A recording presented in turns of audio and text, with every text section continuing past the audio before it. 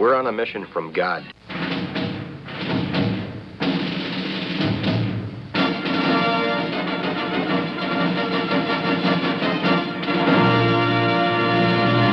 And now for something completely different.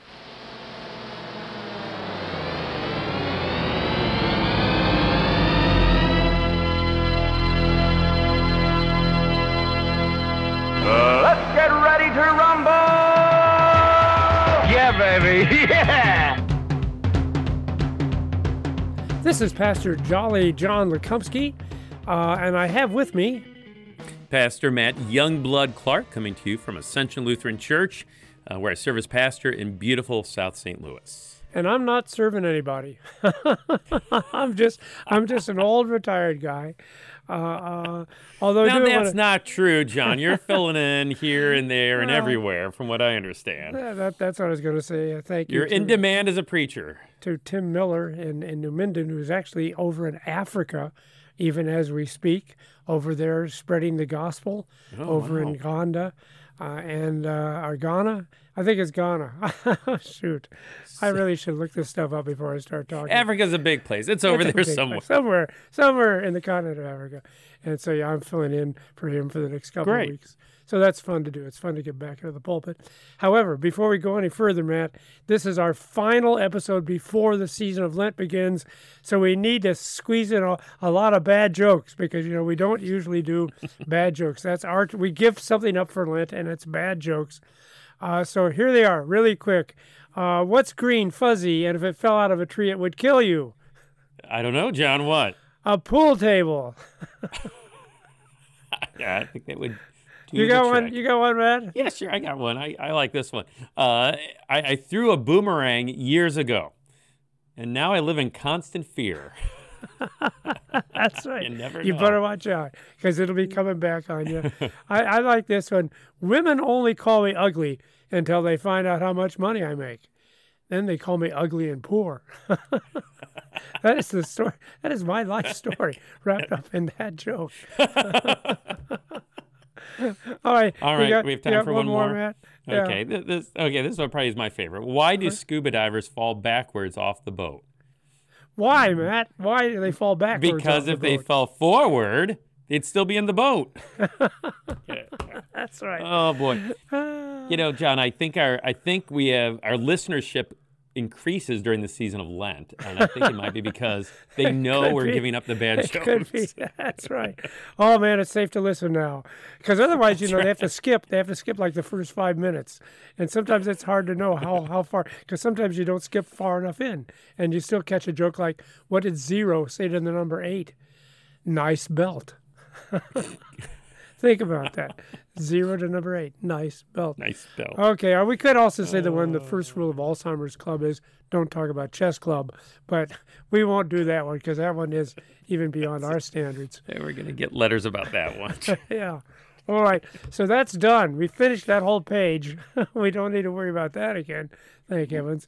But what we do want to worry about is a story that, again, I actually got to preach on because, like I said, I'm filling in for Pastor Miller.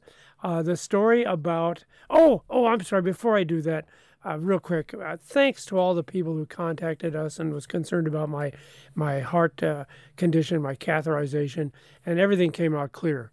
The bypass surgery I'd had 4 years ago is still 100%. There's no blockage at all. So I'm cleared. I can do whatever I want to do. I can run up and down steps. I can go play pickleball. And I wanted to say a special thank you to Becky, who actually sent me a little card and reminded me of this Bible passage. Behold, the Lord comes with might. He will tend his flock like a shepherd. He will gather the lambs in his arms. He will carry them in his bosom and gently lead those that are with the young. Isaiah 40, verse 10.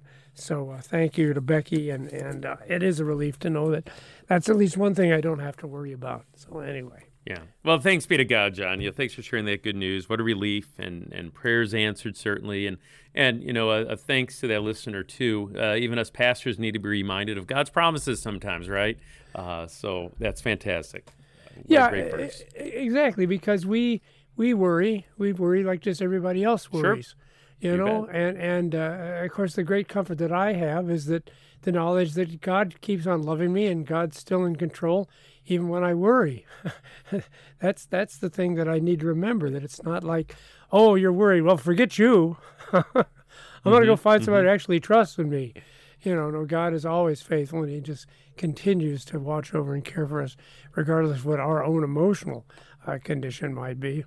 So anyway, the story I wanted to talk to you about is about when Jesus casts out a demon when he's in church on a Sunday morning. Did you have that text? That's right. We did. We sure did. Yeah, I like how you brought that up, John. He's in the synagogue, and that's where this demon encounters him. Whoa, what's going on here? So yeah, we had this in worship. I didn't preach on it, so I'm very eager to hear what you have to say about it. Well, and I can see why you wouldn't preach on it, because we were just wrapping up the season of Epiphany, and in Epiphany we have all these gospel lessons that remind us that Jesus is not just an ordinary man, not just the son of Mary and Joseph, but that he is also the Son of God. And so these stories inevitably talk about his great power and might. And certainly there's no greater evidence that he is the Son of God than the fact that the demons obey him, But the problem is, I find in most of those texts, is they don't seem too practical. In your years of ministry, have you ever cast a demon out of anyone in the middle of your church service? No, I have not, John. Have you ever even seen a demon-possessed man in your church service? Not that I'm aware of. Okay, so see, it doesn't seem too practical. And I'm going to ask you a question.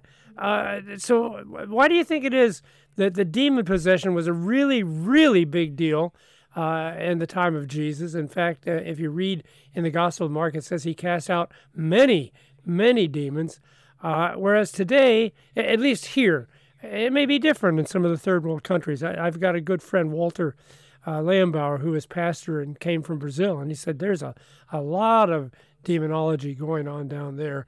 But here in the United States, unless of course you're publicizing the Exorcist movie, there really isn't a lot of demon possession. Any idea why that might be, Matt? Yeah, I would say the devil wants to do whatever is going to trick people, whatever is going to mislead people from the gospel, whatever is going to turn people's attention away from Jesus. That's what the devil's going to do. And Matt might be different in different places, right? In that time, in that place in the first century, for whatever reason, demon possession, it must have been a pretty effective way of distracting people from Jesus or misleading them when it came to understanding who Jesus is. But I think here in 21st century America, I think the bigger trick is to fool us into thinking that the devil doesn't exist at all, right? The demons are just a myth. They're just a fairy tale, and the devil is not anything to be feared. And I think that's a very effective too, right? Because if we're not aware of the devil and his demons, then we're not on guard against them, like 1 Peter says, right? Resisting him, firm in the faith. So I think I think Satan's pretty happy if we forget about him, because we're not on guard against him and praying, in the Lord's Prayer, deliver us from the evil one. So I think that's a great insight, Matt. I mean, that's the thing. If we don't realize that he's got his fiery arrows aimed at us, then we probably won't worry about him. I remember that was one of the things Luther said. He said, if you only could see the fiery arrows that Satan has aimed at you, you'd never question your need to go take the Lord's Supper. So I think you got a good point there. By the way, same thing with Adam and Eve, right? He didn't show himself as the devil, but he took on what seemed like a very innocuous form, just this little snake. The other thing, though, I was thinking too, Matt, you think maybe he felt like he needed to make himself more public in the days of Jesus? Because, God usually is pretty hidden too. God is actually working all kinds of, I was thinking about that. God's still healing people today. That was another story we had where Jesus healed many, many sick, not all, but many. And I think, well, he's still doing that. But he keeps himself hidden as well. So maybe it was that God had made himself visible, that God showed himself in flesh and blood, that God out in the open was feeding thousands and calming storms and healing sick. And maybe the devil thought, hey, I need to show people that I'm powerful too. And so that's why he marshaled all of his forces and started possessing people, which, of course, if that was the case, it was bad strategy, wasn't it? All the more opportunity for Jesus to demonstrate his power, right? Yeah, absolutely. But yeah, you think about that though, John. I mean, when we think back on the Old Testament, there's not really many accounts about demon possession, really, Nope, when you nope, think about nope. it. But boy, in the New Testament, the Gospels, it seems as though, I think there's some truth to what you're saying. Everything's coming to a head here, right? Yeah. Jesus, the Christ has come, the promise is fulfilled. And as Jesus' public ministry now begins, the devil's throwing everything at him that he can, right? And you have really this battle between the kingdom of the world, right? And the devil is the prince of this world. And then Jesus bringing in the reign and the kingdom of God. And with every cast out demon, Jesus is ushering in that reign of God, overcoming the reign of the devil again and again and again. And, the devil keeps throwing things at him. But yeah, in the end, it's an opportunity for Jesus to just, expand the reign of God by healing the sick, giving sight to the blind, and certainly casting out demons. And I'm glad you brought in the healing of the sick there too, because I think we need to realize again, in terms of the devil hiding himself, it's not only the devil when a person might be possessed by a demon, which of course we don't see that, but when illness comes, that's the devil too. God doesn't cause illness, but the devil certainly is at the heart of these sicknesses and illnesses, and in fact of all the problems that are going on in the world like now, the terrible wars that are going on, which make no sense to me at all. Why are we killing each other? Couldn't there be some peaceful way of dealing with this? But yeah, he's at the root of all these things.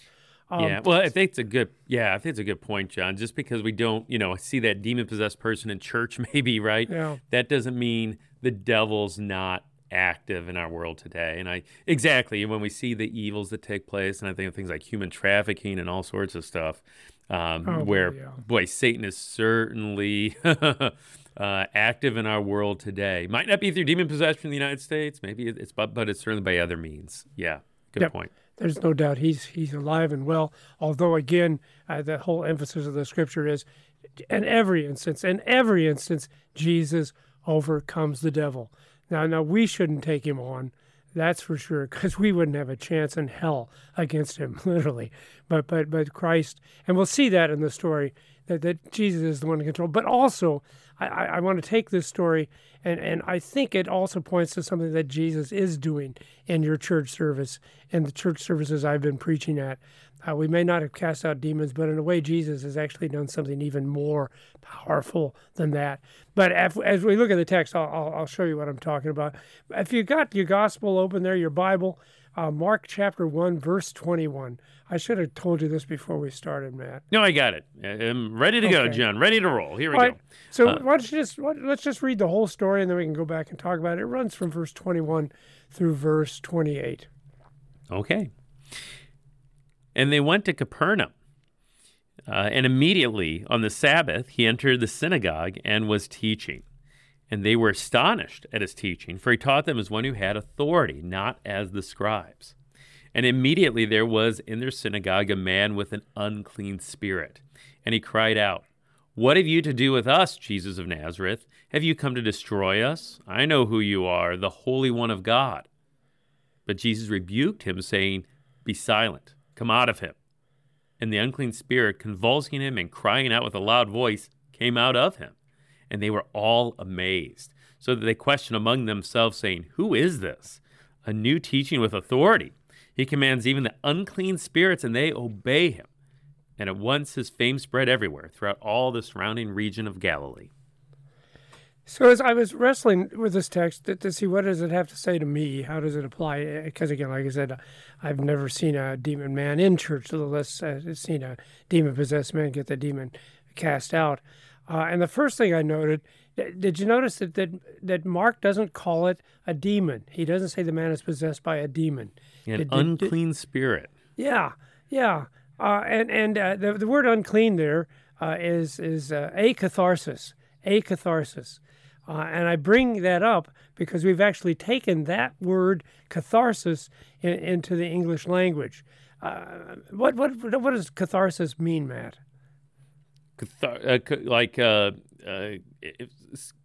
something like a comforting thing, if right, John? Yeah. The psychiatrists, psychologists, they talk about a guy who has had a catharsis, and essentially whatever was troubling him has been the monkey's been taken off his back. That's the technical medical terminology. The monkey's no longer on his back. See, I was trained in psychology, so I know all these fancy terms. But anyway, if they're depressed, they're feeling at peace. If they were an alcoholic, they're not drinking themselves drunk. If they're drug addicts, they're not taking drugs anymore. Catharsis, that's what it means. You're kind of, well, that's right. The evil spirit is out of you now. However, the point here is this is a catharsis, which is the Greek way of saying no or not. So the monkey is still on this guy's back. That's the idea there. And see, that's what it dawned on me. I don't think I'm possessed by a demon, although I suppose there are people that listen to this show and hear our bad jokes and wonder. And see, that's why casting out demons wouldn't help me. But because the problem is I've got something inside of me that's part of me. You can't cast it out. It's this sinful flesh of mine, and it is definitely a catharsis. It is definitely unclean. I'll give an example, and if you want to, you can give an example. But we know you're holy and pure, Matt. But so I find myself looking at a good-looking woman, a good-looking some 25-year-old co-ed or something, and there's like this voice that whispers in my ear and says, "Wow, wouldn't she make a wonderful wife? Wouldn't you love to be married to her?" And by the way, since Lynn is probably listening to this, Matt, there's no more beautiful woman in the world than my wife, Lynn. I think you need to know that. Yeah, yes, I understand, John. Yes. But there is this unclean spirit that whispers into me that maybe a 25-year-old might be better than a 70-year-old. I don't know. So do you ever have voices like that whispering to you, Matt? Nope. Okay. No, of course, right? And I mean, whether it's lust or pride or envy or discontent. Well, look at that. Look at their new car, right? I wish I had that car. Right? Discontent. Coveting, all those things again and again and again. Yeah. Well, yeah, like you say, that I could spend the whole rest of our time just talking about those. I think about when somebody does me wrong, and right away the voice says, "You know what?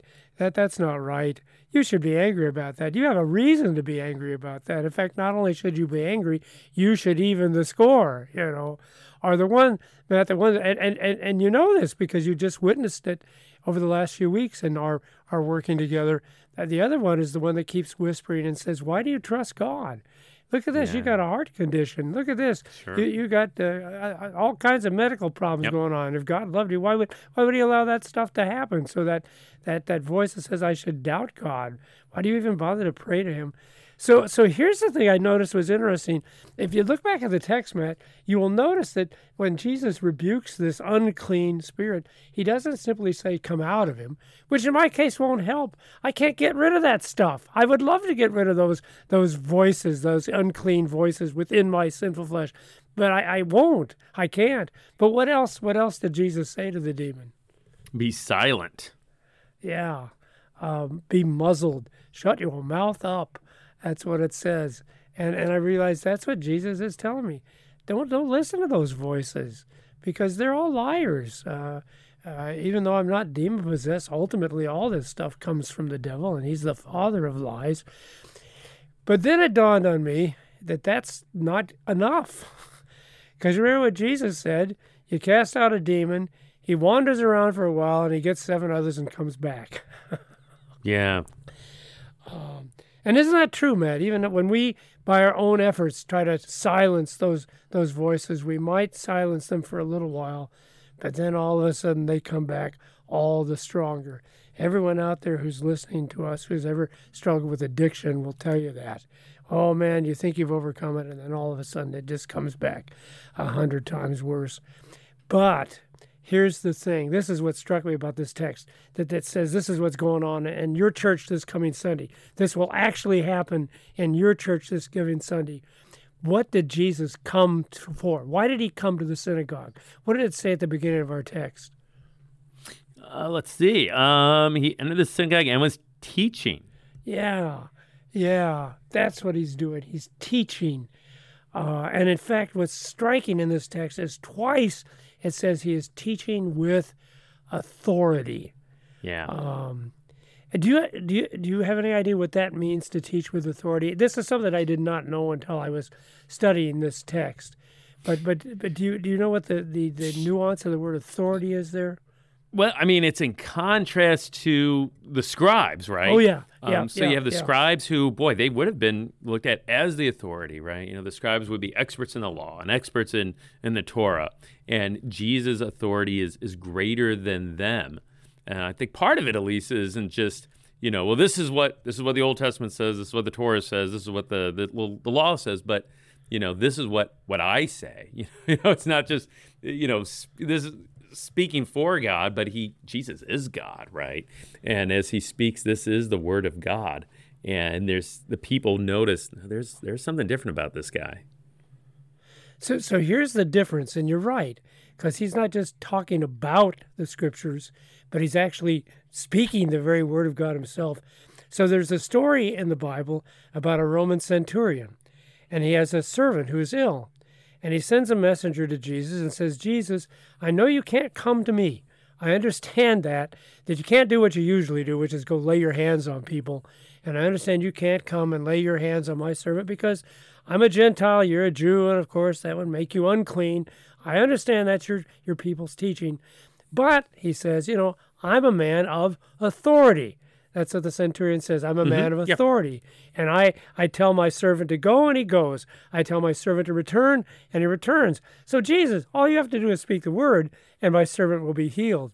And of course, Jesus remarks that he's not seen such faith in all of Israel. But see, that's the definition of authority. It's when you say something, it's going to happen. And of course, the problem with our politicians is they say a lot of stuff, but you never know whether it'll happen or not. But Jesus speaks with authority, which is to say whatever he says, that's what's going to take place. Now, I'm not a psychic, so I do not know what you did this last Sunday. Do you start your worship with confession, Matt? Yeah, the invocation, then confession, absolution, yes. Yeah, and so see, that's what I'm asking, because there's two ways you can do it. You can just have kind of a general confession, then you have a general comment about how God loves and cares for us. But then there's also a way of doing the worship where you specifically say what, Matt? Yeah, I forgive you in the name of the Father, Son, and the Holy Spirit, right? As a called and ordained servant of the Word. Yep, in the name and for the sake of Jesus Christ. And see, what people need to realize, if people would say, oh, I don't know why I'm going to church, I should stay home and watch the football game, which, by the way, you won't be able to do after tomorrow because the football games are all over. So that's no excuse anymore, people. As a valiant Chiefs fan, I can understand that. But there will be no more Chiefs games after tomorrow. But the point is we come in and we confess we're all wrestling with these unclean spirits. And you tell us, Jesus tells us your sins are forgiven. And I think it's just remarkable. We need to note that it's done. It's accomplished. Because what Jesus says, he speaks with authority. And as soon as he says your sins are forgiven, then they are done. They are forgiven. And it's not to say we won't still wrestle with those unclean spirits, because they're still there. They're still in our flesh. But you can just say to that spirit, well, just shut up, because I'm forgiven. And you know what? If you listen to the voices, there will be consequences. I was thinking if I look at that good-looking gal and I listen to those voices and I go up and pinch her, I'm going to get slapped, Matt. and rightly so, John. Come on. So. And my wife assures me that she won't hit me, but I'll probably be sleeping on the couch for a while. If I give it to the voice that says I should try to get even with my brother, I'm sure he'll hear the same unclean voice, and then I won't have a brother, I'll have an enemy. And if I give in to the voice that says I should doubt God, then I'll probably be like I have been over the last few weeks. I'll be worried and frightened. Although, of course, the cool thing is God won't be any different, will he? He'll still be the same God that loves and cares for me and suffered and died that I might be forgiven. And And on the flip side of the coin, when we listen to that voice of Jesus, that voice that says, yeah, I love you, you're forgiven. Well, heck, maybe I might hug my wife and love her the way Christ has loved me. And maybe instead of getting even with my brother, I'll forgive him. And maybe I just might even start having a little more trust in God day to day. Well, that was my sermon for last Sunday. What thoughts do you have, Matt? Well, I think, what voice do you listen to, right? Do you listen to the voice of the unclean spirit within us? Do we listen to the authoritative voice of God that says, you are forgiven, right? You are mine. The voice that was spoken at our baptism, the voice that we hear in absolution, the voice we hear in the Lord's Supper again and again and again. And what a blessing for us as pastors to be able to voice that with our own mouths, right? All in the stead and for the sake of Christ. Another thing that came to me, John, was just the words of Psalm 51, how it talks about create a right spirit or a new spirit within me, right? Thinking about this unclean spirit in us, renew this new spirit within me. And it's, as you pointed out, it's not us who are creating that new spirit, but that whole psalm is addressed to the Lord. It's only by him are we renewed, are we made right? Is there a right spirit within us? And what's really neat, Matt, man, what a nice thought, because that's often what we sing after the sermon, isn't it? That offertory about renew a right spirit. And see, that's the point. That's what I want everyone to listen and understand. You think it was powerful that in the synagogue Jesus cast a demon out of a man? Well, that was powerful. I'm not denying it. The demons even obey him. But do you understand that in our weekly church services, he does something even more profound? Because he says to all of us that you're loved and you're forgiven. And it is. That's what's happened. That's the truth. That's the fact. And as you said, Matt, that's going to create a new spirit within us. We'll still wrestle with the old unclean spirits, there's no doubt. But you're right, there's this whole new thing that God has given us. And he did it in that church service. That happens. It's going to happen this coming Sunday morning. Jesus will be there and he'll speak his word. And, well, that's the thing. His word is spoken with authority. What he says, it happens, and we will be forgiven. Matt, you got 10 seconds. I always leave you with 10 seconds. Jesus' fame spread after that, and we want to spread Jesus as well, right? Not just as a miracle worker, but as a sin forgiver, a spirit restorer through his dying and rising. Let his name be known.